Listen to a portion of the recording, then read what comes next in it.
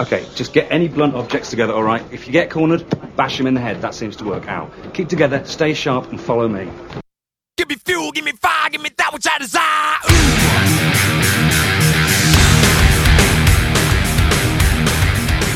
I say it every week. Welcome back, motherfuckers. It is Fuel, unfiltered automotive truth. My name is Dennis Pitzenberger. I am your host, as they say, with the most. We are sans Matt Peterson again.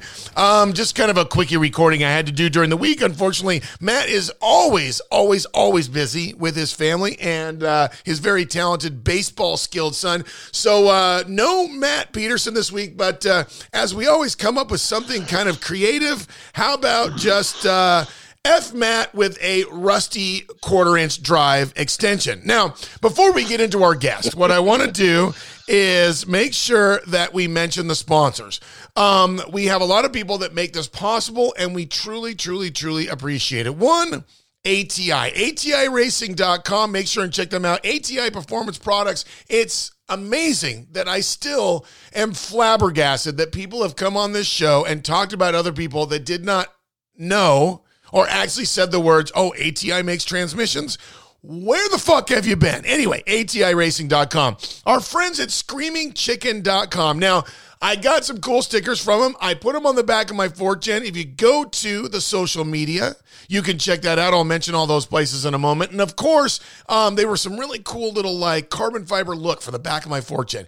That's what they do. Now they have performance parts and some other stuff, but that was something that was very nice. Our friends at Smitty Classics. Now, these guys, I've got to get them on the show. I just keep trying to figure out the time. I feel responsible for driving them in the direction of the passion that we all share. They started this to resurrect cars. It all comes from one of many defunct projects I've been on. And make sure and check them out, SmittyClassics.com. Now, we cannot go any further, of course, without mentioning our friends at NitrusOutlet.com. My friends Nitro Dave and Jonathan have helped me spray just about everything I own. Except for Grudge Hog. We got to work on that, but I just don't want to blow the thing up. I can't afford to, but NitrusOutlet.com. We always thank the Podfather, the man responsible for all of this in the beginning. Our hearts go out to you each and every week. Now, quick note, then we're going to get into our interview where you can find us. Fuel.buzzfeed.com is the direct-to-download area, but let's not forget iTunes, Stitcher. There's like Spotify. There's a whole bunch of places that you can catch the show and download it. And of course, our social media at the Fuel Show, at Fuel Podcast. I always goose that up. I'm sorry. At Fuel Podcast on Twitter, Facebook, Instagram, even TikTok. I was doing some TikToks. I love TikTok. I admit it. I'm a social media nerd. I love TikTok because the one that I love the most is the whole, and that fucked up, and that's fucked up, and that's fucked up. But anyway, listen. Fuel Podcast on all social media platforms. Now, that's all said and done. So let's just get down to brass tacks and go right into the interview. I turned on the little thing on the old Rode Podcaster. I can hear him breathing heavily in the background like the massive human. It's a mass of energy. It is the one and only August Cederstrand. How you doing today, my friend? I am doing quite well, sir, and yourself. Always good when I talk to you. Now, here's the thing, a little backstory. It's not just another guy in the industry. This is a friend to me. August has been a friend to me since the day I met him. We have done countless videos together. We have had a ton of fun, both on air, off the air. And if you can believe it, I tried to lift this giant Viking of a man at one point.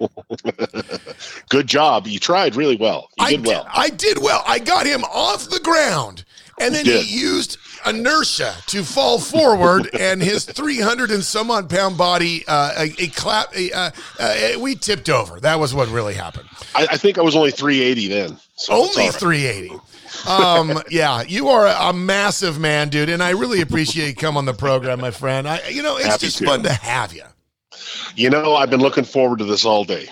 So I know you and I get along really well together, and it just works. So happy to do it. Yeah, and we got a lot to talk about, and unfortunately, I don't even know. I'm going to take a stab and start here.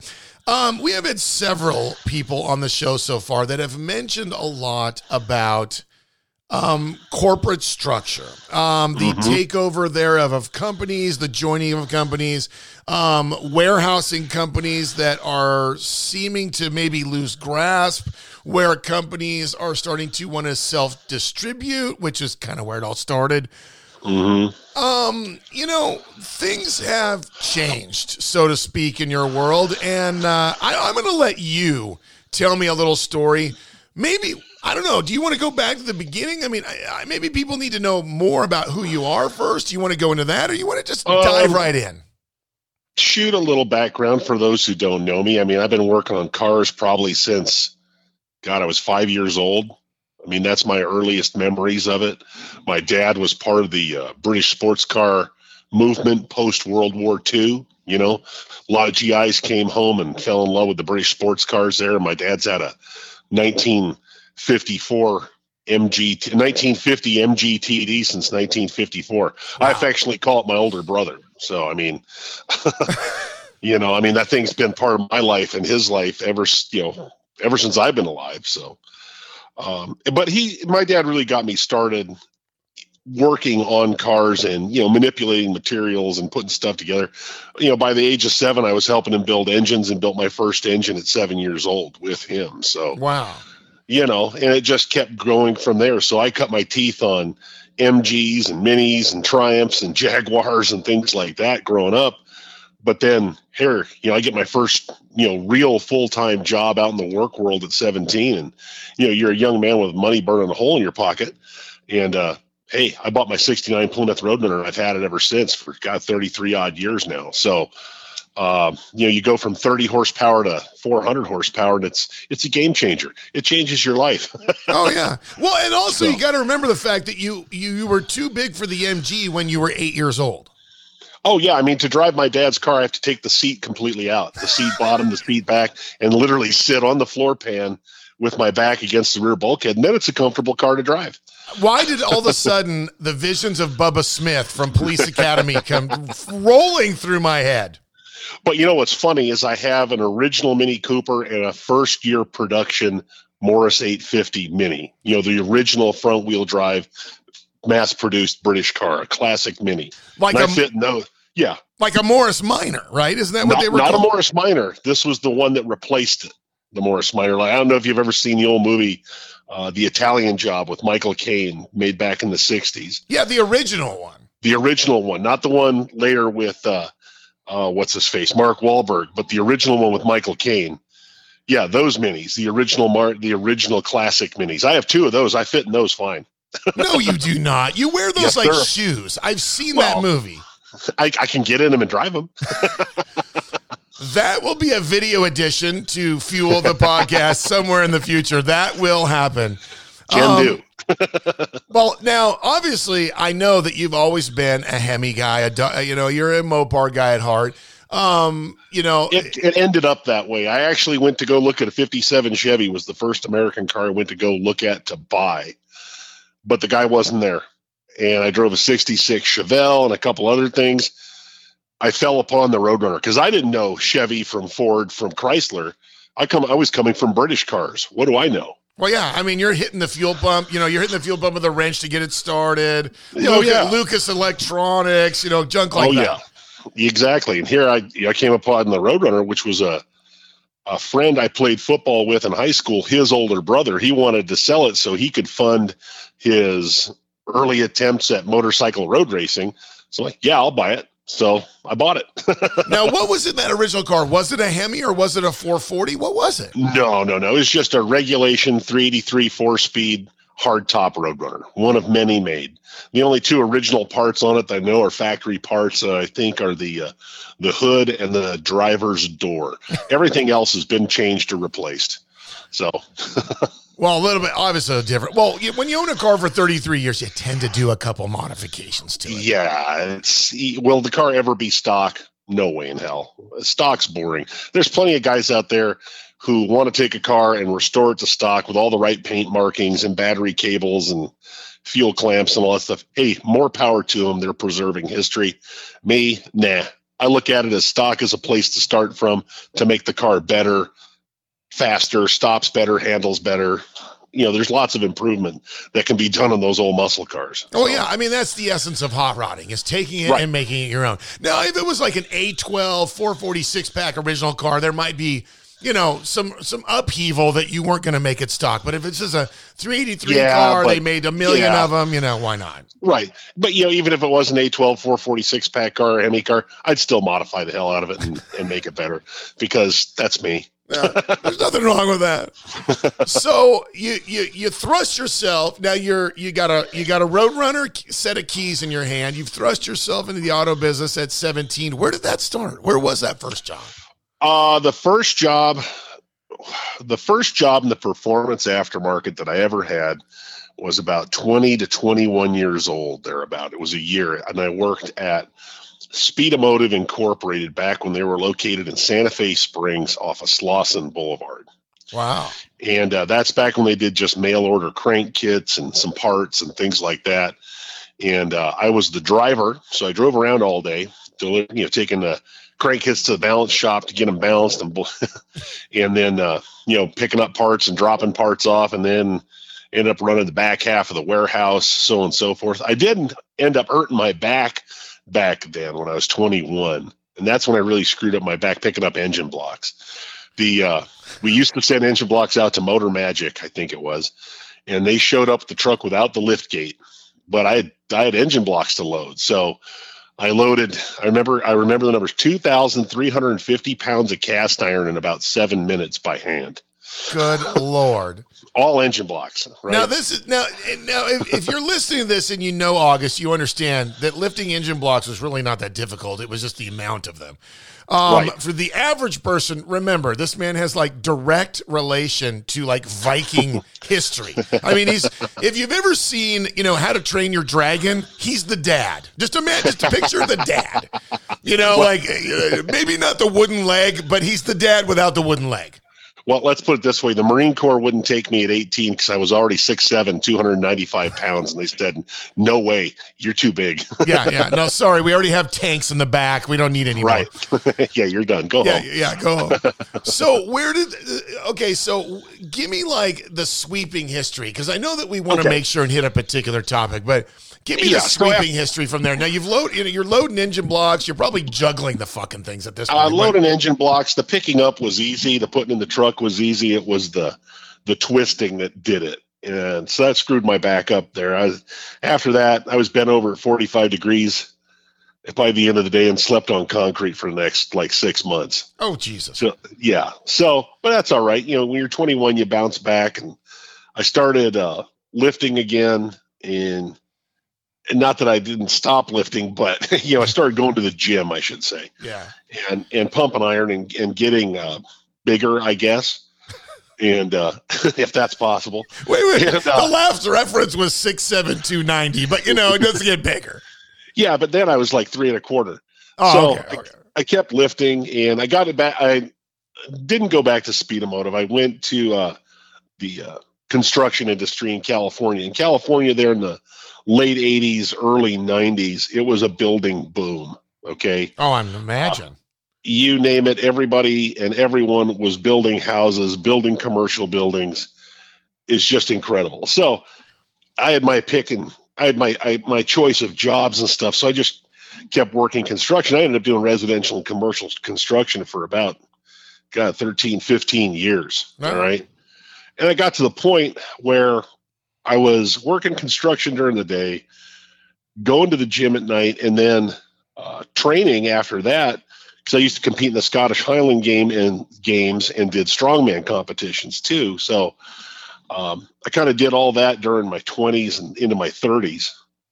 And then after a while, it's like, all right, it's time to start settling really on working and doing something as a career.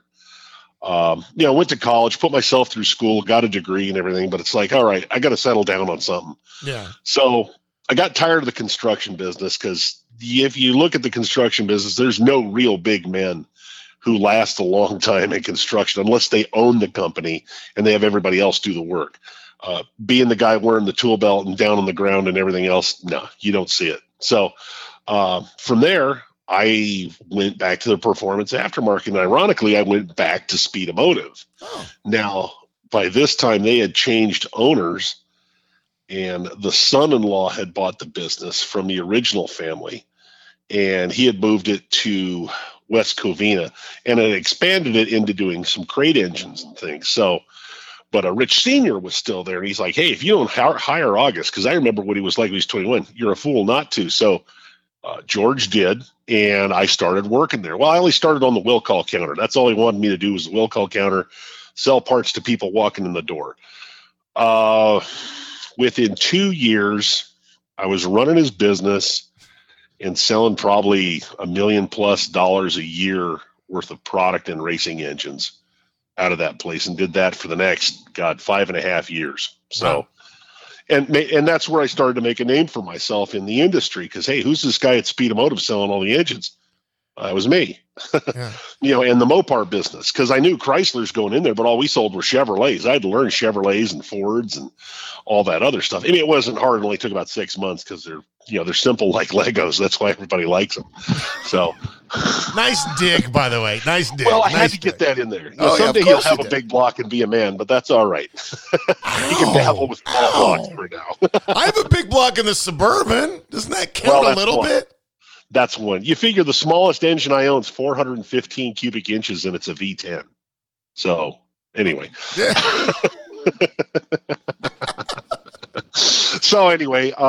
So, Speedomotive was kind of a kickoff point for me there in getting known in the industry, building a name for myself, and really learning everything. I mean, because I was selling during the day, running the shop, coordinating everything with our whole engine program, and then at night I would put engines together. So, when it was all said and done, after a couple of years, I'd built hundreds of engines by the time I got out of there, So it's, it was a great immersion, and I loved that business. I mean, I was there, a slow week was 50 hours. I was there mostly 70 to almost 80 hours a week, and that's all I did. Well, yeah, I mean, if you're taking care of business during the day and then actually doing, in reality, what is the fun part at night, yeah. I mean, it makes sense. I mean, the hours just go by, and all of a sudden you realize, oh, shit, I should probably go home. It's 3 a.m.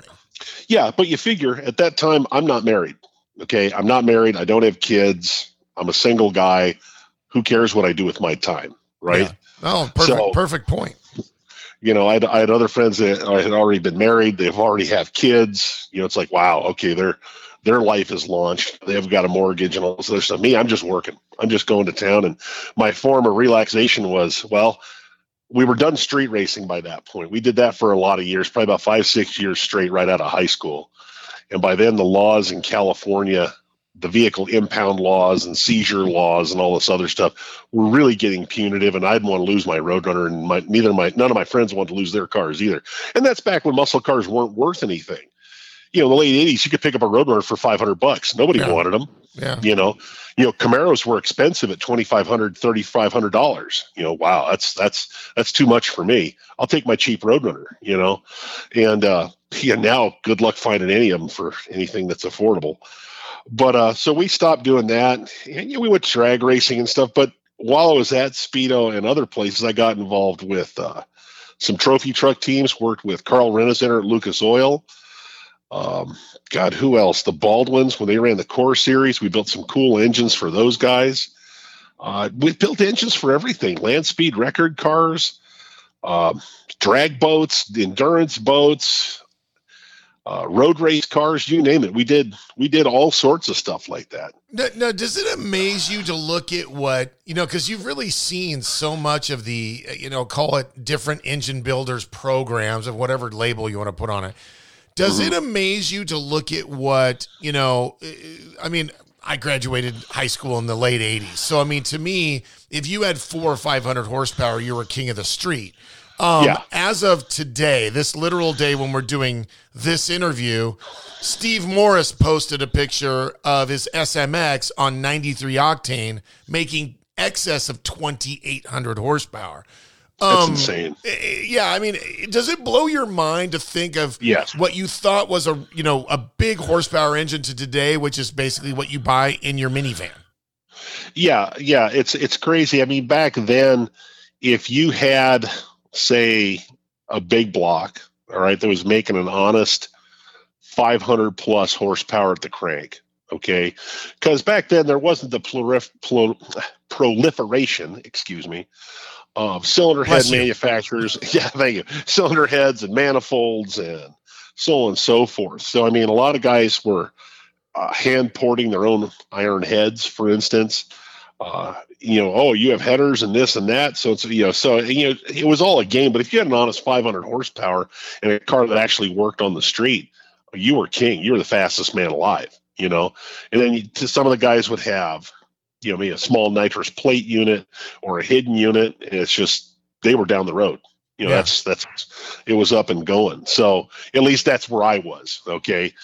In my area where we raced up into North Orange County. Now, obviously, there were other places and some other races I got to see with some of the inner city guys there in downtown LA and the Compton area and stuff like that. They had turbocharged drag bugs that were running low 10s, high 9s on the street back then. So, and that was a serious fucking street car back then.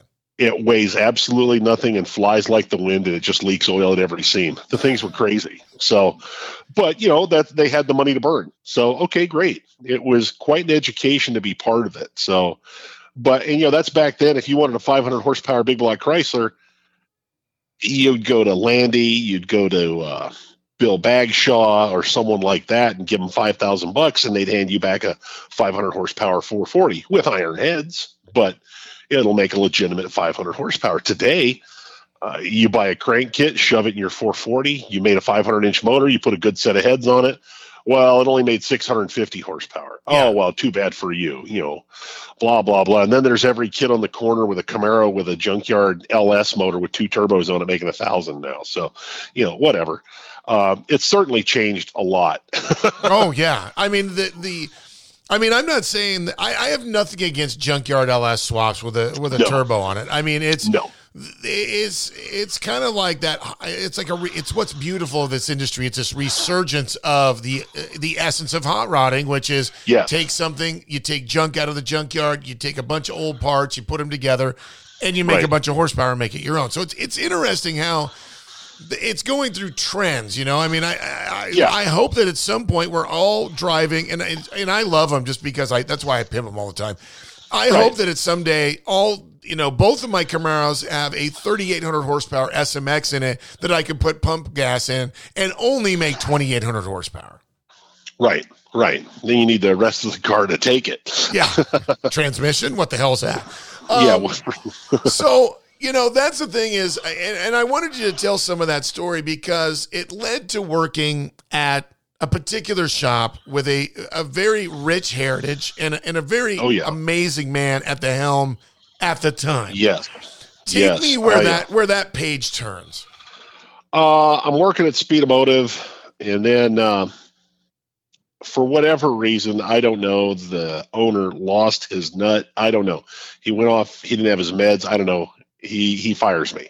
Okay.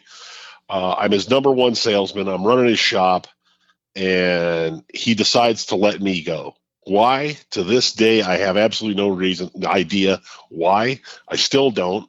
And within about a year or so, that company was out of business. All right. Maybe he didn't want to do it anymore. So you get rid of your big producer. Fine. I wish he would have given me some warning. Yeah. I mean, maybe a chance to buy the fucking thing. Something. Yeah, something. So whatever. I got out of there and interviewed at a lot of good places. Didn't want to work at any of them. And then went and started my own deal. Now, I started my own business at 2008 when the economy nosed over and started dying. So it was profitable when I actually sold something, but the duration between customers got farther and farther apart. So, lessons learned. Don't open a business when the economy is going to hell. Yeah. So, that's all right. Then about, I'm going to say 2012, I was talking to a absolutely fantastic man in the performance industry, Steve Whipple. Yes. Okay, great man. I would go to hell for that man and bring back the devil for him if he wanted to. He said, go get him. I'd have that bastard back in chains in his office the next day. That's not a problem. I was we call them rentals. Okay. So I was a rental for about 9 years or so for the big red one, Edelbrock. Yeah. Okay. Where the marketing agency at the time would hire me to come work trailer events, answer tech questions, things like that. And mostly I'd work NHRA events at Pomona, the World Finals, Winter Nationals. And then they'd bring me to Vegas and wherever else. And sure, no problem. Because I knew Edelbrock parts because I used them in engine builds for years and so on and so forth. So it was no problem to talk about the parts. Well, I was talking to Steve Whipple there at the World Finals and said, hey, do you have, there's that awkward part where it's quiet. You don't know what to say next to either. I'm like, hey, Steve, do you have room for a guy with talent at Edelbrock? He's like, are you available? I said, yes, sir. Gives me his business card. Send me your resume tomorrow morning, Monday. You bet. So I'm up all night tuning my resume and sent it to him. And 3 months later in February, I started working at Edelbrock. So now that was 2012. That was 2012, and I started February 2013. Okay. Yes, sir. Okay. Yeah. Now you got to be happy at this point, because just so you know, I would completely agree with you. Steve Whipple is an amazing person. I could tell you stories that will align with where we're going with this. Questioning, if you want to call it, on the same level. But then again, you're also then not only paired up with Steve Whipple and so many other people, but it's also the one and only Vic Edelbrock Jr. Yes. So my first day on the job is to meet Vic at the foundry out there in Riverside, Hemet San Jacinto area, where he gives me a private, a personally led tour of the entire foundry, how it works, what they do, everything at the foundry. And just listening to that man for hours, it's like watching it's like watching a little kid show you his Hot Wheels collection or something like that he's so excited and happy about, you know? And I don't mean that in a belittling or, childlike phrase. No, I totally get what you're saying. I totally get what you're saying. Super excited and happy.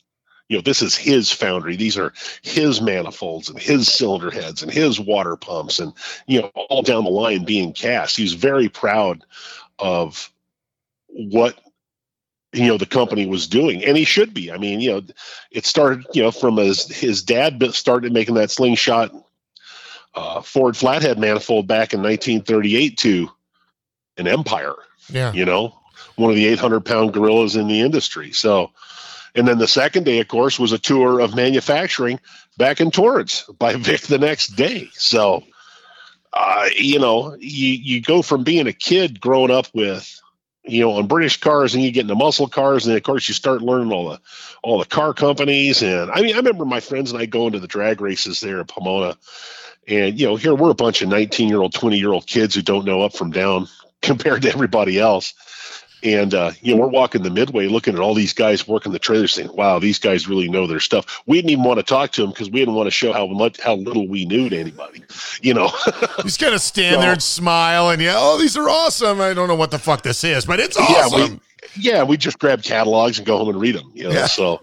And here I end up later in my life working these places, my 40s and into my 50s. So, so ended up starting there and talk about a dream job. I mean, for me, I get to work with Vic Edelbrock, the man, a living legend, literally. Yeah.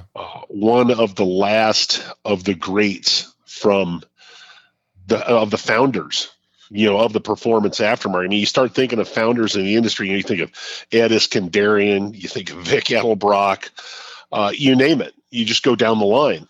And he was one of them, and there he is. It's not like, oh, hey, there he is. He's signing hats to the trailer. I'm like, no, he just pulled into the toy barn in the Corvette, and he's going to his office.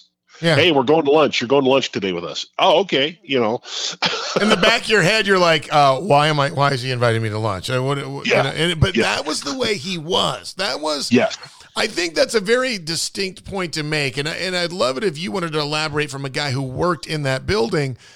When everybody saw Vic at either the party or when we were I was part of it, when we were doing the auctions or when he was an event or power tour or whatever, he would sign hats. I don't even know if he could even feel his hand anymore because he'd sign so many hats. He was always very gracious, always would talk to everybody, but there was this other side, and you touched on it, which was that drive for performance and the drive for the business. The drive for performance, the drive for business, the unwavering, unfaltering commitment to excellence. Okay. That's what he had. And another thing that we'll touch on later with the whole investment group stuff and everything else. And I want people to know this. Vic was hideously loyal to his employees. Okay. And conversely, everyone was loyal to him because he took care of everybody. And I don't mean monetarily and all that other stuff. He treated all his employees with respect and dignity. Okay. Yeah. He was a hard charger. Yes. He wanted everyone to do well. And now and then he'd blow up on something. We're all human, but he'd come back an hour later. All right, let's figure this out. Let's go to lunch. Let's take care of business and solve the problem. Yeah. Okay. That's fine. We're all normal. He wasn't he put his pants on like everybody else, but he was very loyal to his employees and just a great guy to work for. He never had like a down day. Some people come to the office with a chip on their shoulder and they're just full of hatred and bile that day because, for whatever reason, not him. Always happy, always upbeat. How are you doing today? Let's get it done. Let's go, go team. We're the fun team. Let's make it happen. And that's how he was. I mean, you see him in the videos and he's always thumbs up and everything. That's how he was all the time, at least when I was there. Okay. Yeah. And it's just incredible to be around him. It's like, wow, that's Vic Edelbrock. That's not like, anybody. That's the man whose name's on the wall, whose name's on my shirt. Yeah. So to me, it was a tremendous honor and privilege to work for that man. It's just tremendous. Yeah, I'll never forget it. I'm glad I got to be there even towards the end of, his stewardship, should I say? I guess that's the right way to say it. Yeah. Of owning the company and being just an influence. You figure even then when I got there, the investment company that he had partnered with already owned the majority share of the company, like 51% or whatever, 50 some odd percent. But Vic was still a figurehead. He still, he showed up to work every day. How many 80-year-old guys, show up to work in 700 and 800 horsepower Corvettes every day? Not many. No, and he had every right to just say, you know what, fuck everything, and I'll go sit on my yacht. And I'll go sit on my yacht, yeah. But he didn't do that. And that was the thing is, I was going back to like the way you described him there. There was another gentleman that actually self-labels himself Mike Yeager from, he's a Corvette. He has the Corvette distributorship over in, what is it? Midwest. Anyway. Yeah. His title he gave himself was Chief Cheerleader. And I think that's something that you would probably put on Vic as much, if not more, because he was like the chief cheerleader. You talked about him walking around the shop, talking to people. Yeah, we all have bad days, and some days it wouldn't be good, and some days we'd have problems we'd have to fucking sort out. But the reality was, I'm here to let this grow, and if you're with me, I'm going to grab you, I'm going to put you on my shoulders, and we're all going together. Right. If you're trying to do your best and 100%, he was with you all the time. He would back you 100%, and that was just great working for him. I'll cherish that the rest of my life and be thankful that I got that experience. And, I owe that to Steve Whipple, for taking a chance on hiring me to be an outside sales guy for the company. I was up against guys who had decades worth of experience in outside sales, but none of them had the volume of technical knowledge that I had. I'm an engine builder guy. I worked a wheel call counter. All right. So they're like, but we're going to go with him. So they gave me the chance and I ran with it. So, God bless Whipple for doing that, No, and I couldn't agree with you more. I mean, and you know what was unfortunate is as Vic's health declined was the word I was looking for. Yeah. It was a bummer. He had gone through a lot. He had lived a lot. He had lived an incredible life. I would say that guy probably had more good times than a million people had bad times. He just lived every moment. And I'm not trying to interject about me, but it was one of, you talk about the things that you had the opportunity to do, like that private tour in the foundry, and the private tour in the manufacturing. I never really understood why they asked me to do it, but it was such an honor because this is the way Vic was. Yeah. Even as much as I knew Vic, he took me under his arm. Right. And, when I got to do, very short to just align with why I feel the same way as you is when I got to work for Hot Rod Magazine, the very first radio show I ever hosted was at Edelbrock in front of the Toy Barn. First guest, Vic Edelbrock. Yeah. I'm shitting my pants. You said it a lot different than I would have. So I'm shitting my pants. I'm freaking out. I don't know what to say. I've read, I think I've read the catalog. I've read his history. I've read everything there is posted up in the Toy Barn. Oh, yeah. I've met him before, but now I'm going to interview the guy. And he makes it seem like we've been family and friends for 50 years. That was Vic.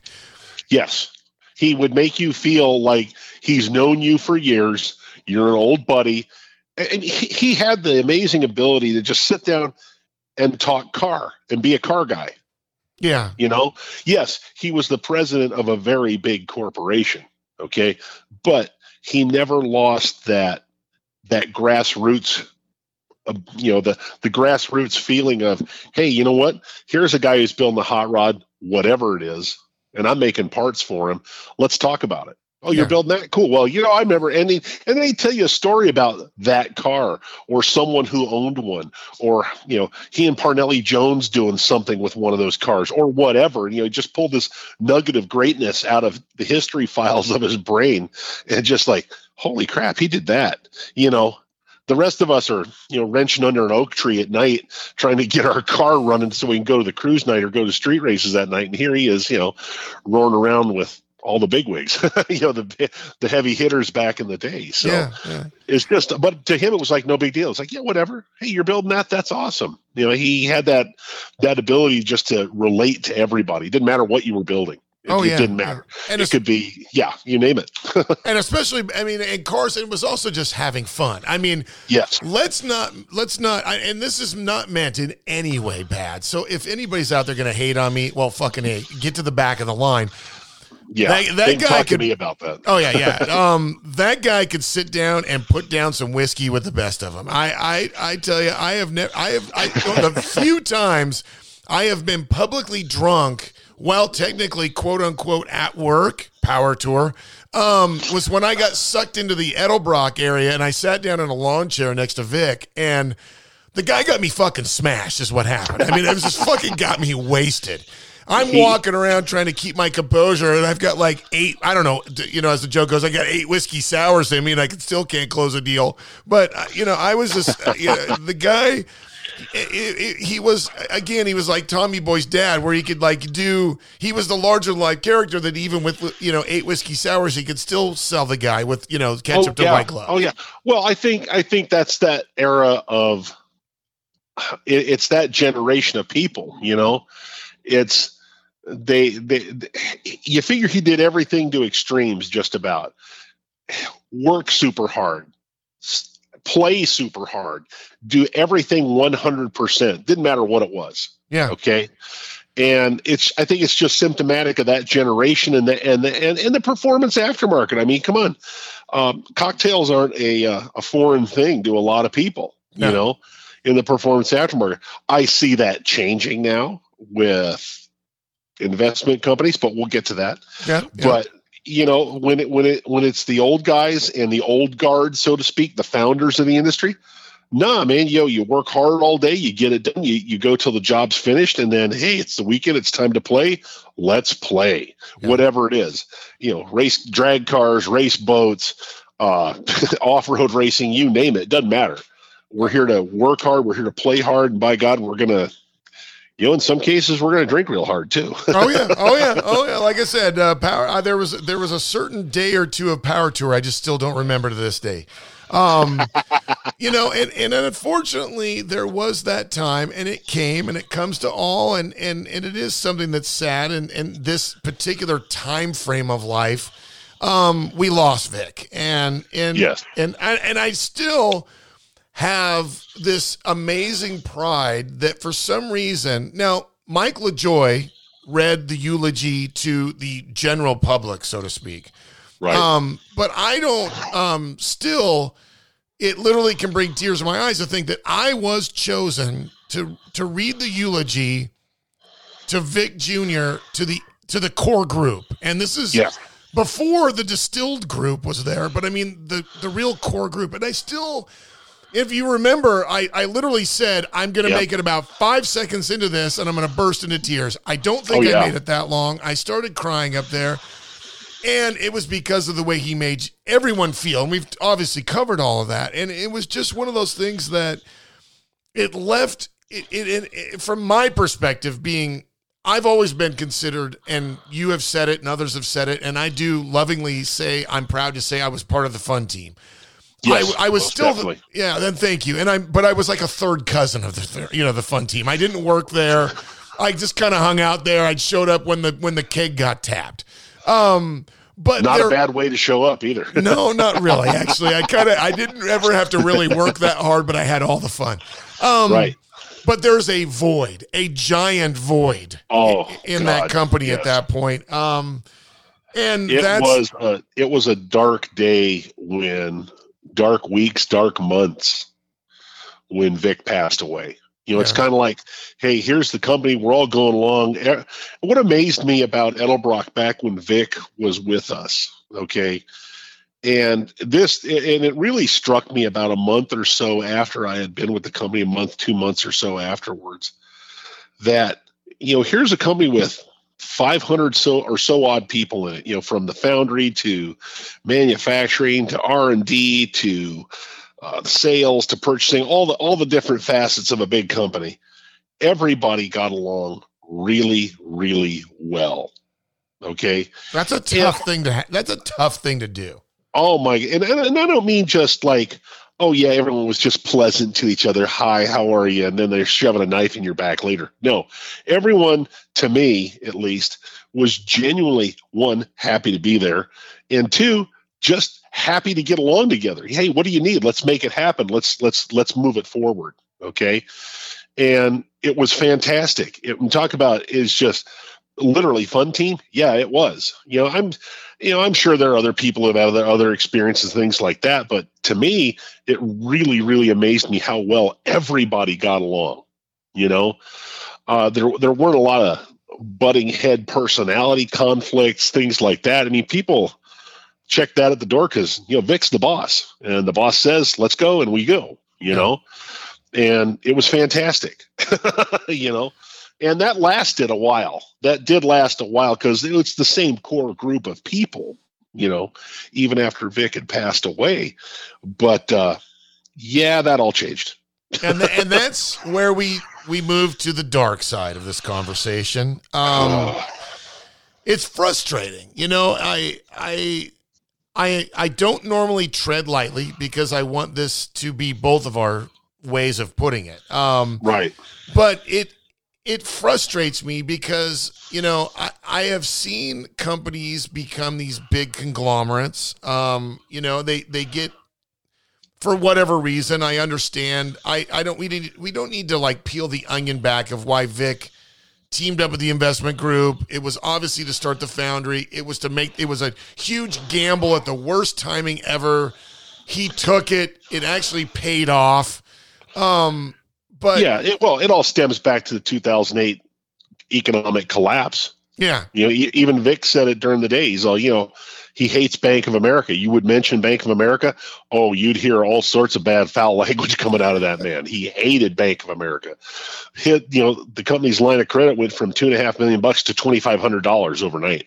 Oh, Jesus Christ. You know, so, you know, a lot of companies will use, you know, they're floating the company on daily budgets, you know, daily and weekly money.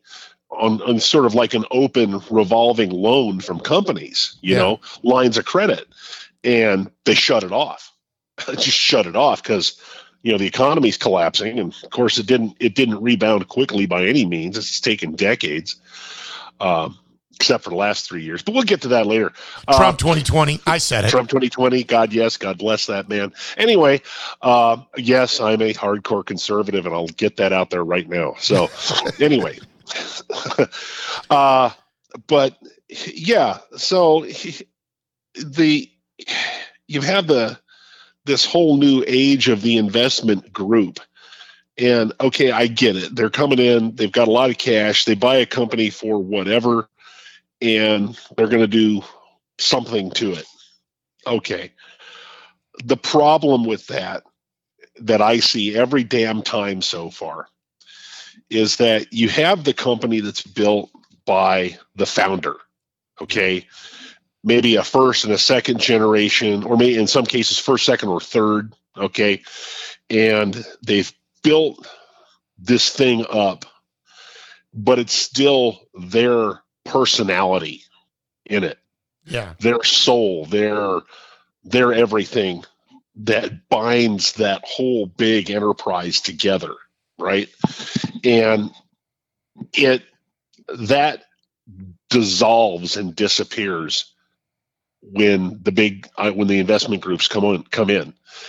Yeah, because now they're going to go hire some whiz bang president guy. Okay, here's my resume, and I'm an MBA with a nice resume, and I've screwed up all these other companies. You need to hire me. And damned if they don't hire them to go screw up another company. I don't get it. I don't get it. I see that too, and it never ceases to amaze me that people who, for whatever reason, and you know, I've worked as long as you have, I've always been in some sort of facet of the automotive industry, but it seems like those who are the most inept, retarded individuals that are failures seem to somehow keep getting promoted. Yes. I don't get it. I don't get it. They hire these guys who have never run a business. Okay. Now I've been in small businesses. I ran Speed Automotive. It was a very small company. At our peak, we had 25 people. Okay. That's small compared to Edelbrock at 500. And Edelbrock is very small compared to some of the corporations out there, which are tens of thousands of employees, like an IBM or a Boeing or something like that. But, sure. But still, I ran a business, and then I had my own business. Okay, so I have to take care of my suppliers. I have to take care of the customer, and it all falls on my shoulders. They hire these guys out of college that have a shiny business degree that have never run a business. And when I mean run a business, their name is not on a building where they had to do it, where they're hanging their cheese out in the wind, and if it fails, they lose everything. Yeah. Okay. I mean, I'll be the first to admit it. My business failed miserably. My engine building business. I started in 2008. The economy went to hell quickly after 08 and 09. I mean, from 08 to 09, I did okay. But then after that, it started going. And then my mom passes away. That just threw me to the ground. I mean, that was just... Well, that's kick in the nuts you didn't need. I mean, going under in business, hey, you take chance in business. We know what what the risk and the reward is, but you don't need the kick in the fucking nuts of, oh yeah, and my mom died. Yeah, and I was very close to my mom. Okay, and but it just threw me to the ground. It destroyed me. And if it weren't for, and then all of a sudden in 2011, my whole life turned around. I met my wife. God bless her. I actually met her in 1978 in the fourth grade, but we finally got to the point where we could marry each other in 2012. But that's a story for another day.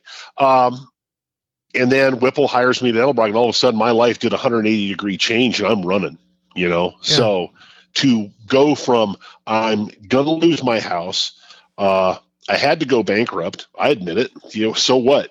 Best thing I ever did was flush all those credit cards away and get rid of them. I don't have any to this day, and it's the best damn feeling in the world to not have a credit card. Everything I buy, I own. I love it. If you can't pay cash for it, then you can't afford it. Yeah, then you can't afford it, and you don't need it. So But yeah, if it weren't for Whipple saving, essentially giving me a job. Now, he didn't know any of this. He just hired me because he thought I could do the job. So, but anyway, moving into that, back to get on point, they hire these guys who are out of college, who haven't had their cheese in the wind. They haven't known despair or discomfort or the loss of a business or the failure of a business. You learn more from a business failing than you do one that is successful. Okay. Because, and in my opinion, I would agree with you. I mean, I'm sure there are other guys out there listening that said, yeah, I learned a lot from my first business failing, and so on and so forth. So, but then they get these guys who are learned business guys who don't know up from down, and they come up with all these stupid ass ideas to run a company. Now, never mind the guy who built the empire, whose name's on the wall, Edelbrock, didn't do any of that stupid crap. Yeah. Okay. And now we're doing all this stupid crap, and the company's hurting badly. I saw it. I lived it. I was there. I mean, you just can't do those things and have it work. I mean, there's other big companies in the industry where they started selling direct to the customer, undercutting their WDs a lot of the time. That's a recipe for disaster because now there's no loyalty from the manufacturer to the WD. That goes away. Vic Edelbrock would never do that. He's like, no, WD sell parts. We're a manufacturer. We make stuff. They sell it. Yeah. Okay. I mean, my first day on the job, like I said, was at the foundry. And at the end of the day, we're leaving. We went to the Mexican restaurant and had a late lunch and everything. And I'll never, ever forget this. Vic puts his hand on my shoulder and starts and points at me with his other finger, right? Says, look, kid, the only thing you have to do in your job, and he's all, it's real simple. Just take care of the customer and they're going to take care of us. I said, yes, sir. And you think about that. Oh, okay. Yeah, whatever. No, seriously. If you take care of your customer, you make sure that if there's a problem with a part, you get them a new part or you fix that part. So they don't have downtime. Okay. If there's a return that has to be written up, just take it back. Who cares? So what if the carburetor really works fine, but the customer didn't know how to set his fuel pressure, but your WD wants to return carburetor? Just take the carburetor back. Who cares? They're going to send you an order for 10 more because they know that if they have a problem with it, well, you're going to fix it for them. Yeah. Sales went up. It's not just shove the one unit down their throat. I don't care. It's looking at the big picture of stuff. It's looking down the road and taking care of the customer. Because if you can take care of your customer, the orders fly in. You don't have to go out and dial for dollars and pound the door all the damn times. Give me an order. Give me an order. No, forget that. Every man or woman in this industry who has their own business, all right, be it a very small one to a big business, they know exactly what their business does. Okay. They know how much stuff they need to buy generally all the time. All right. The last thing they need is some outside sales guy coming in and say, hey, I'm going to shove this order form in your face and I need 100 units bought from you. They're going to say, pound sand. I'm not buying 100 units when I sell 5 a month. Why would I put 100 on the shelf just to make your order look good? No, I'll buy my 5 like I always do. But hey, I'll try this other one too. Hey, you got it. So on and so forth. And yeah, maybe you're not making big, giant numerical money jamming sales every damn month, but it's a nice steady feed. And a steady feed, if you have 3 to 4 to 5% growth every year, that's money in the bank. Yeah. That's better than, hey, I got 10% this month and now I'm down 20 the next month and then I'm up 8 and now I'm down 15. Shine that. I'd rather have slow and steady over time because that gives you operating capital all the time. That's how I look at it. But what do I know? I just got a history degree and I'm just a dumbass salesman. So what do I know? Well, but that's the problem in the next chapter of this conversation. You're no longer a salesman. No, I am not. I was shown the door about a month and a week ago. First week of January, I was told to meet the VP in a hotel room here in Arizona where I live in Phoenix, or I live north of Phoenix. He was down in Phoenix. And here's your severance package and turn in your computer and you're done. What? Now, Okay. Now, I do want to back up just a touch. You were in Southern California for a very long time. Born and raised, was there for 51 years. Well, no. What I was saying is for work. Your original sales area was my original sales area was Southern California. Okay, so that was Bakersfield to San Diego. Okay. And then that role expanded obviously to the state of Arizona, which I was very happy about. And then it got turned into, oh, by the way, here's Nevada, Utah, Colorado, New Mexico, and Texas. A little bit of a jump, a little bit of a responsibility, probably a little stress, I would imagine. I went from 92 accounts to 243. Out of the 243, 176 actually spent money. Yes. Wow.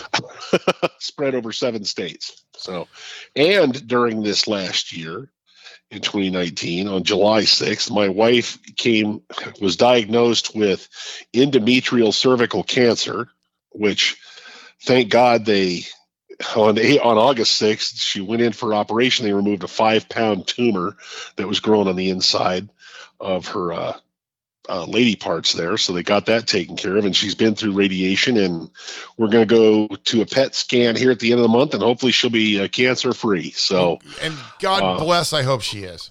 Oh God, if you really want the 2 things in life that have really shaken me to the core. I mean, to where you're doubting your belief system. Okay.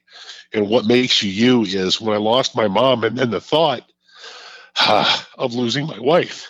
Yeah. I mean, it is the most horrible feeling in the world. I mean, we're car guys. Okay. So, and almost every car guy will relate to this. We can fix stuff. Yes, we can fix a car, and we can paint a car, and we can make it faster and better looking and better handling and better stopping, and all the things that make a hot rod a hot rod. Sure. Okay. Forming metal and paint and whatever. But that also translates into, hey, we can fix the washing machine too. Yeah. All right. And the dryer. And let me hang a new door in the closet or whatever. Put a new garbage disposal in. After a while, you kind of get complacent that, well, if it breaks, I can fix it. It doesn't matter what it is. And we do. When a close relative either passes away or gets cancer, you can't fix it.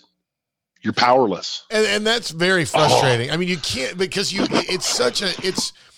it's a primordial thing for men to want to fix stuff. I mean, that's just what we do. Whether we do, most of the time, even if whether you are out there listening and you're happily or unhappily married or whatever you are, you still, even if you're fixing it wrong, you're still trying to fucking fix the thing. Right, exactly. I'm happily married, by the way, so I couldn't be happier. But anyway, I'm starting to look back at the timeline of all this stuff. So that's July 6th, she's diagnosed. August 6th is the surgery. That was one day. Okay, they got it out. Everything's good. And then she's got to heal. And then by September or so, things change. A couple of big changes happened at Edelbrock. One, Steve Whipple, God bless that man. I love him to death, and I will till the end of my days. He does not back down from anybody. Okay. He's an incredibly talented, incredibly smart man. Okay. Businessman, very perceptive with people, personalities, everything. The guy's just, I can't say enough about him. Okay. Of good things about him. I loved working for him and loved being under his tutelage, his guidance. He, would not take. He basically stood up to the guy they have in charge. Are we referring? Just say it. It's Captain Cardigan, isn't it? Yes, it is Captain Cardigan. Okay, Captain Cardigan comes in. Yeah, and Captain Cardigan likes you to kiss the ring. Let's just say Jesus that. Christ. Okay, and well, that's not Steve. Okay, if he thinks you're doing something wrong, he'll tell you. Okay, and hey, you know what? That's honest as hell. You can't put a price on that. That's valuable if you ask me. Well, anyway, they said, okay, you're done. They didn't fire him, but they moved him to the foundry. You go there. You get out of our hair. So they put him in the closet.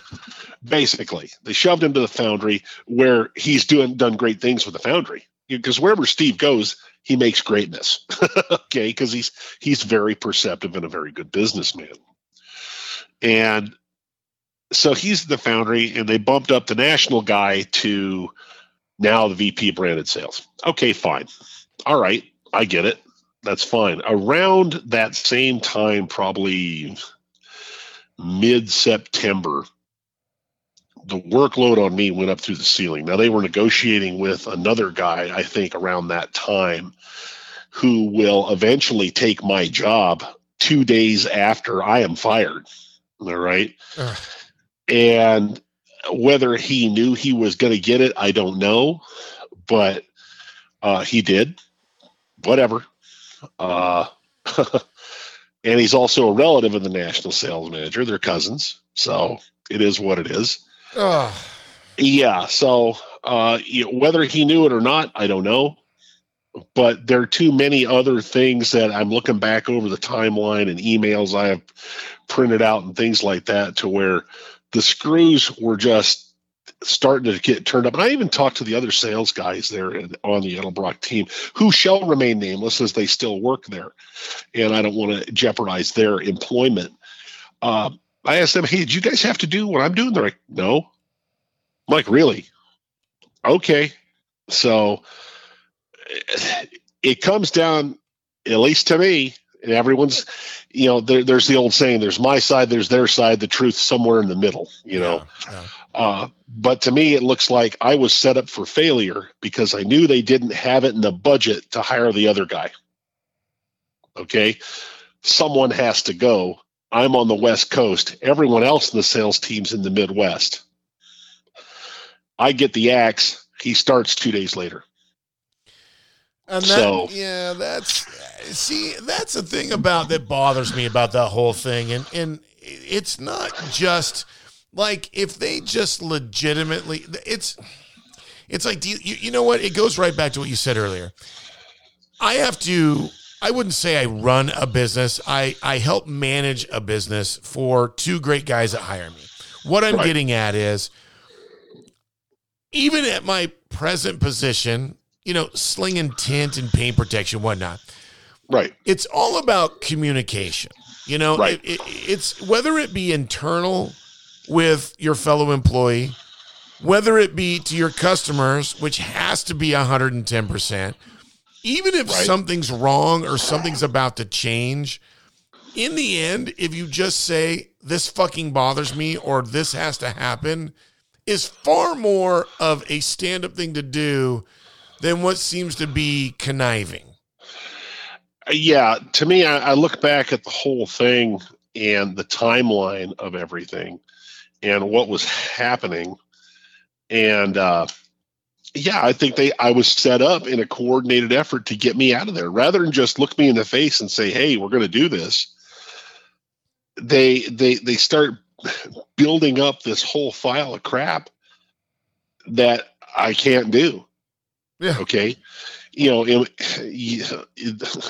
was just immense paperwork. And then I get in trouble for not being out on the road because I'm doing all this paperwork. Well, hey, I got to do the paperwork. And then I go out on the road. Well, hey, how come you're not getting your paperwork done? So it's just back and forth. Well, yeah. Didn't you tell me that you got some sort of thing like, hey, we need you to contact all your accounts in like 48 hours. You have 270 of them. How the fuck can you do that? I was thinking about that today, and I actually had fun with math, playing with a calculator. This was an email on Sunday night. Hey, I want everyone to reach out to all your accounts and find out who's going to order and who's going to not. I need this by Tuesday morning. Okay, I have 243 accounts. 176 actually order something, actually spend money on a regular basis. The others are inactive or whatever. Okay, fine. Or haven't ordered in a couple of years.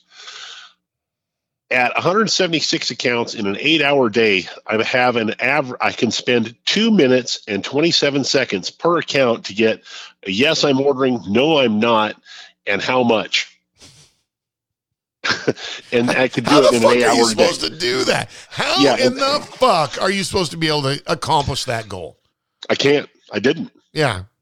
So after 7 years of 100% work reviews, right? Yeah. And I have them all. I can print them out. I can show them to anybody. All of a sudden, I'm fired for, what was it?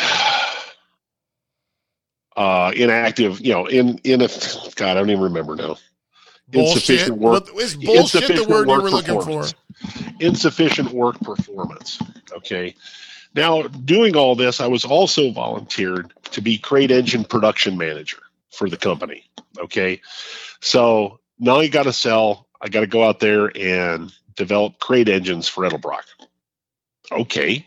Well, my ears go up at that because that's what I've done my whole life is develop and build engines, or at least my professional life, I should say. And on the side too when I was younger, but whatever. I'm like, heck yeah, I want to do that. And I'm like, okay, is that open to me? Fine. Okay. If I'm not doing the job on the sales side for you anymore, for whatever reason that you don't like now, let me go do this. Nope. That's a job in California. You can't do that now. What? So they wanted me gone so they could have the money to hire the other guy. So, that's how I see it. Well, I mean, it really comes down to this, it's just what I hate to say. I've seen it in a lot of heritage companies, not every one of them. I don't want to throw everyone into this. No, I don't want to be Hillary Clinton and say something stupid like the deplorables. Right. I've seen it happen in big companies before. And it's like, I guess I don't understand it because usually the people that are at the root of this evil are people that either, as we had talked about already, people that either don't understand what this industry is like, how much loyalty and how much love and passion for the company or whatever the position is. It's like that doesn't matter anymore. It's like, it's just, can you produce a number? I don't care even if your clients hate you. I don't care what your reputation is. I don't care what it is that might come of, sinister type activity behind closed doors. Yeah. But if you hit a number, you're our hero. Right. If you're out there and you're making sales, you're moving the needle, you're taking care of business, then go for it. These same guys looked me in the eye earlier in the year when we had a big sales conference in North Carolina. Said, "We love you. You're doing great. Keep doing what you're doing." 8 months later, I'm now insufficient work performance. Yeah, that doesn't happen overnight. Now, I'll be the first to admit, was I a little slowed down by my wife getting sick? Yeah. Okay, I'll admit it. Yeah, my wife got cancer, and it effed me up for a little bit. Did I take the FMLA, Family Medical Leave Act? No, I kept doing my job. Did I answer my emails? Yeah, I kept answering my emails. Did I answer the phone? I hold that damn phone when I was working full-time more than I ever held my wife, sadly enough. My customers never went without. Okay, just to be shown the door for it. Really, people? Well, but that goes back to the difference between the investment group type of management and if Vic, let's say Vic's still alive, this would have not happened. It would have never fucking happened, and you know it. Never would have happened, and I know that in my heart. And that's the best part is I got to work under the last of Vic Edelbrock. Okay. And the old company. Okay. Yeah. Am I a little bitter? Sure. I'm bitter about it. I mean, I essentially worked for that company for 16 years. Okay. In terms of total time as a rental and then 7 years full-time employment, just to see it go from, wow, that's Vic Edelbrock. And this is one of the 800-pound gorillas in the industry to you were just another company owned by an investment group. Yeah. And they hire some jackwagon to come in and F the whole thing up, who makes bad decisions right and left, even promoting people who shouldn't be in positions of command. And maybe that's another problem I have. Maybe it's me. I don't know. If I see something's wrong, I say something. Okay. I respect authority and I know how to go up the chain of command, but if it's wrong, I'm going to tell you.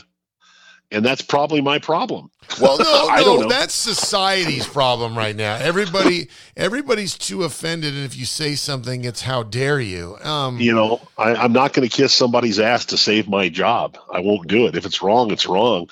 I was raised, you either do right or you do wrong, and you make a conscious effort on one or the other, period. That's how it is. I don't care what the problem is. I don't care what somebody says to say. You either do the right thing or you do the wrong thing. That's just how it is. Yeah. Well, and that all blew me away, because even before, your, relief of duty, whatever the fuck you want to call it, Right. I was ceremoniously departed on a blazing ship of oil. I don't know, whatever. Yeah. There was a lot of people that this is just this past year. Oh God. SEMA in the past year. Yeah. They fired 154 people as of January 6th or whatever it was. Yeah. But SEMA, PRI. SEMA, yeah. I saw a bunch of people like, what fucking shirt do you have on and why? And then I saw even more at PRI. I'm like, didn't you grow up in that fucking building? Wasn't your dad yeah. And you know what I'm talking about. It was like, well, wait a minute. You were supposed to fucking get buried in the concrete in the back. How the fuck did that happen? And it just goes back to the investment thing, I guess. Yeah. Yeah. A lot of companies demand outright loyalty to the company. We want you loyal to the company and blah, blah, blah. Okay. But these companies now owned by investment groups, run by guys who don't know, a lug nut from a piston, okay? Because they went to some big shiny name your Ivy League school and was whatever frat they were in. They were a frat boy, and they're somebody's son in error. And now they're a CEO, okay, or they're a VP, or they're something else. Now they're going to come in and tell you how to do business. Yeah. And now you've got to interview for your job. You were otherwise doing fine. No, you suck now. Really? Whatever. It's you know what? I just all of a sudden had the vision of the Bobs. I don't know if you know the reference, but the Office Space. Yes, I do. The Bobs. It's like, well, I wouldn't really call it missing it, Bob. Let me tell you how my day starts. I come in the back door about 15 minutes late. Yeah, I generally I just space out. What do you mean? I just stare at my computer like I'm working. It pains me to hear this stuff, and it scares me. As much as this scares me, I've also interviewed smaller companies that seem to see a resurgence of this, but on a smaller scale. So it's like, as the big companies all get, bought up, and the big red one got bought up, or they bought up, or however the fuck it happened. Oh, they got bought up in 2009. No. But just recently with the whole merge with the Comp Group. Oh, yeah, with the whole Comp Group, yeah. The same investment group that owns Edelbrock now has bought, it's public knowledge. They bought the CAMS Group. So, and, Ron Coleman, who owns that, shrewd operator, the man knows how to make money. So, okay, great. But I hope to God that the CAMS Group is smart enough not to let Captain Cardigan in to run their show too, because he can just kiss that company goodbye too. So and that's the thing. There's a lot of great people over there. I had who was I was talking to? I had him on the show, and I was giving Trent a hard time. And I love Trent to death over at Comp, and it was like, we were talking about getting sponsors for my race car, and I was like, well, fuck Trent. He's never going to give me any money. I love the guy. I think Trent's a great guy. But fuck you, Trent. You're never going to give me any sponsorship money. It's kind of like, I can still love someone in the business. It doesn't just because Trent doesn't write me a big Comp Cams check for my fucking race car. It doesn't mean I don't love the guy. I'm just giving him a hard time. Of course. But it's like that point of, there is this mutual respect that used to be. And this whole entire conversation is a perfect example of how someone has been around it even longer than me. Now it's not. And that's just, that's the problem I have with it. It's like, I think it's ultimately, I hate to say this, and I don't mean to be a blanket totalitarian person. No. But I think it's going to be the demise of a lot of companies. It's going to be the demise of what is the heart of what makes the automotive industry so awesome. Do I Yes. think it can be resurrected by small companies going back to that basic philosophy? Yes.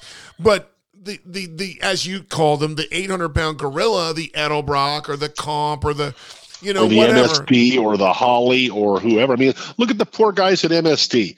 MSD, when it was run by Russell Stevens, was a fantastic company there in El Paso. They made the best ignition systems, Yeah. bar none, across the board. Didn't matter what it was. Whatever the vehicle, you bought an MSD distributor, it was a good piece. Okay. You bought a control box, it was a good piece. All the top fuelers, funny cars, they're all running Big Mag 44 Magnetos and everything else. Look at them now. The investment group comes in, buys it up, makes everybody interview for their job, fires most of the people who'd been there forever from when the company started small and got to be big. Oh, no, you're no good now. What? It's just ridiculous. It's just ridiculous. Now they've moved some of the manufacturing offshore when all that stuff used to be made in America. It's ridiculous. Yeah. For what? To make the bottom line better so your investment group makes a bigger profit margin? I understand that businesses have to make a profit. You got to have a profit. Otherwise, you're going to go out of business. I know. I experienced that firsthand with my business. But at the same time, if you're going to compromise the very core things that built that business and you get rid of those, the business is dead. I don't care what they make. It doesn't matter what your product or your service is. The minute you kill that corporate culture that was the successful formula that built it to that empire, that made it attractive to the investment group, and now you go change all that, it's crap. Yeah. Well, I mean, you know what? I think I might have just thought something that was smart. I'm kind of scared to even say this. Uh-oh. This is the way it just like flashed through my head, August. Okay. The body can live without the mind, but the body cannot live without a heart. Correct. Correct. That is really, because I mean, the bottom line is all of this shit nobody needs. Nobody needs any of it. Everything in the performance aftermarket that fills the halls in Las Vegas for the SEMA show and fills the Indianapolis Convention Center there for PRI, two big shows, and name any other car show in between, Power Tour, all that stuff. Nobody needs a damn thing anybody makes. It's all discretionary income. They buy it because they want it. And that's it. Yeah, and that's no pure words have ever been spoken. Did that actually sound as smart as I thought it was? Yes, you did. You actually, you got to write this down. You got to time date it and say you had a moment of brilliance. I'm going to burn that little pieces of wood and sell it at the Saturday market. Fucking A, man. But it's true. It's just really true. I mean, it's just that you just can't have a business that has no heart. I mean, it can have no brain, and if it's a good product, people will buy it, and you can just sit there and go, duh, and give it to them. Yeah. But if it has no heart, it will never last. It just is going to die. The same guy who fired me is the same guy I called and told, my wife has cancer. All right. And I got tears pouring down my face. My voice is trembling. And he's like, no worries. At Edelbrock, we're a family. Take care of your wife. Take care of business. The same guy 8 months later said, no, insufficient work performance. You're fired. That's a cold, cruel son of a bitch. That's all I got to say. Yeah, that's... go ahead, enjoy your MBA and have a great life and enjoy fucking that company up and driving it into the ground. I know my conscience is clear because it won't be me doing it. So... Well, you know what? Here's the thing that is the beauty of the auto industry. It is truly a place where the phoenix can rise over and over. Now, yes. I don't know if maybe you were, well, obviously you didn't have credit cards, so I know you were smart. You're kind of like Uncle Eddie. There's a bunch of jars filled with cash buried all over your property. Well, I won't say there are. I won't say there aren't, but good luck trying to find them and getting through me and my arsenal. I do live in Arizona. Yes. One of the many reasons I would live there. Just so everybody knows, if you're listening to this, I have already, one of my many supposed and still very valid choices of exit plans when I stop working is I'm going to live in a tent in the back of your driveway. So, dude, done. I'll build you a garage apartment when the shop goes in. How about that? God damn it, don't tempt me. What I'm getting at is the Phoenix will always rise if you have a good heart, and there is I don't know if I don't know when you're going to be ready to go back or whatever that next step is for you, but there is no doubt in my mind, and I think that there's no doubt in a lot of people's minds if they know who you are and have met you and have worked with you, let alone have just been side by side in whatever capacity. There's a place for you where that heart of the company is about passion and product and customers and the way it should be. There's a place out there that is begging for a person like you. I hope so. I mean, I'll be honest with you. I don't know what I want to do right now. I'll be 100% honest. I am really disenfranchised with a lot of it. Not so much, hot rods and race cars and things like that. That's our hobby. Well, yeah, I don't see you going out and like burning your fucking Roadrunner up. Oh, hell no. No. I mean, I got a Hemi block finally. I'm going to put a Hemi in the thing. I'll build a 500-inch, 800-horsepower street Hemi and just go have fun with my car. So that's the fun stuff. I'm just disenfranchised with a lot of the way a lot of guys run business, and it's happened to me twice now. It's a small business. I'm doing well. I'm making the guy money. I'm making the guy millions of dollars and running his business. All he had to do was count his cash at the end of the day. Yeah. And I'm fired for it. I'm working for a big company. I'm trying to go above and beyond, making videos, doing SEMA interviews with you, doing whatever the job requires, going to shows, things like that, just to be shown the door again. It's like, really? Yeah. Everybody demands all this damn loyalty, but it's not reciprocated back. Yeah. And that's what really bothers me. I can go work for somebody else and everything's a means to an end. I mean, why do we work and earn and have a job? Well, it's not convenient to grow your own cow and then turn that cow into steak and leather and everything else, because that takes a lot of time. It's not convenient to grow your own food all the time. Yes, some people do, but not everybody has that ability.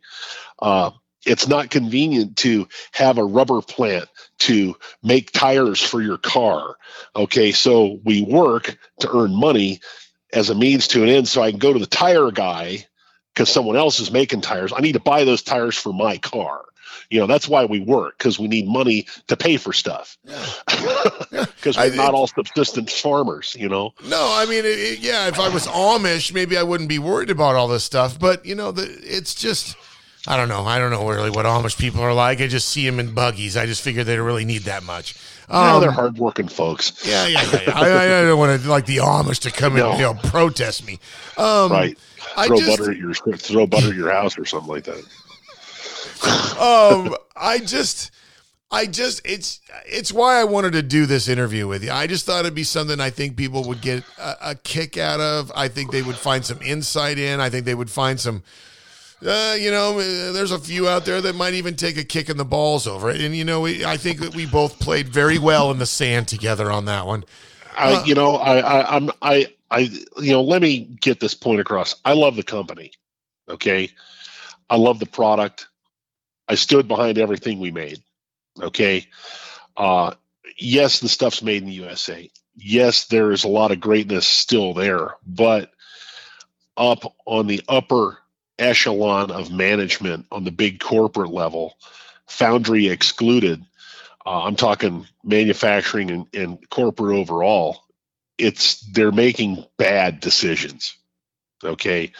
That will have long-reaching effects, not only business type decisions, but killing corporate culture. Okay. It's like you said earlier, the heart of the company that ended when Vic passed away, sadly. We tried to keep it going for as long as we could, but ultimately once he is gone, he's not there. His influence, his charisma, his personality, his everything that made Vic Edelbrock is not there with us anymore. And it doesn't matter who you're going to put in the driver's seat. They're not Vic. I'm sorry. They're not. That man was great.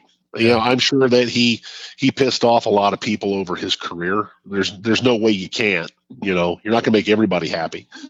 But I tell you, he was always fair to me, and I'll thank him forever for letting me work at his company and being part of that. You know, even though it was a small piece, I'll never forget it. So, you know, and the same goes to Steve Whipple. I'll be thankful for that man for the rest of my life, and I'm proud to call him friend. Yeah. You know, he's a great man. It's tough, you know. He's the one who should be running the company, not the jackass they have right now. So that's my opinion. Well, you know, and God bless that's you, the White Russian talking now. It's starting to get So let's do this. Let's end this with I don't want to wish the demise on any particular person. No, I don't want to see it go. I really don't. I really don't. But it will change. Yeah. But do this for me so we can mark this. Now we're in, you know, because these are going to be evergreen. Obviously, we're you know, February 21st, 2020. 21st, right? Yeah.